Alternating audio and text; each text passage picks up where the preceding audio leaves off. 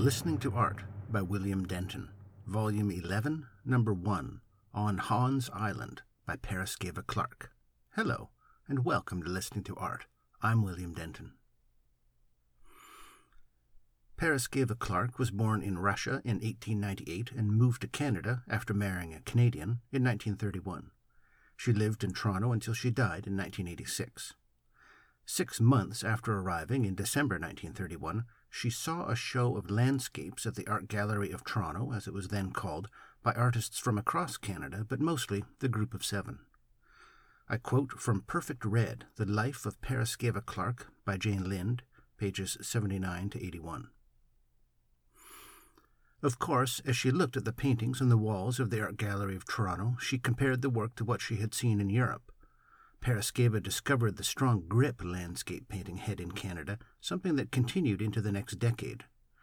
Quote, she could not fathom the idea of a modern art movement devoted exclusively to landscape painting, the style of which she felt was overly design-oriented, unquote.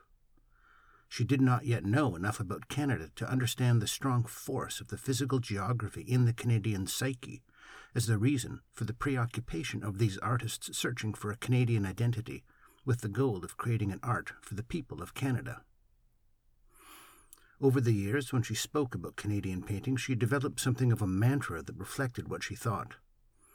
Landscapes, landscapes, landscapes, she complained, emphatically cutting the air with her hand, nothing but the bloody Group of Seven. And yet, ironically, she too would paint landscapes in her effort to claim Canada as her own, and as a way of finding the similarities between her two northern countries, as she struggled to find her place here and put down her roots. This is a painting, oil on hardboard, 33.8 centimeters wide by 25.6 centimeters high. Now let's listen to On Hahn's Island by Paraskeva Clark, recorded at the Art Gallery of Ontario in Toronto on 22 April 2022.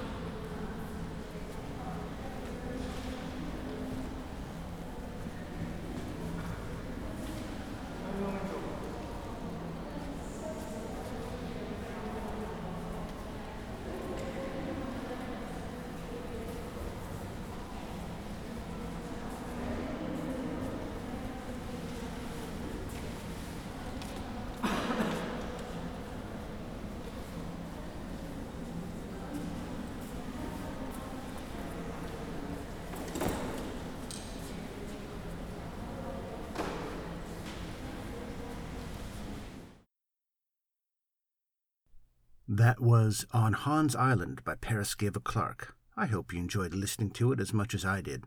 For more information and links to things I've mentioned, please visit listeningtoart.org. Listening to Art is licensed under a Creative Commons Attribution 4.0 international license.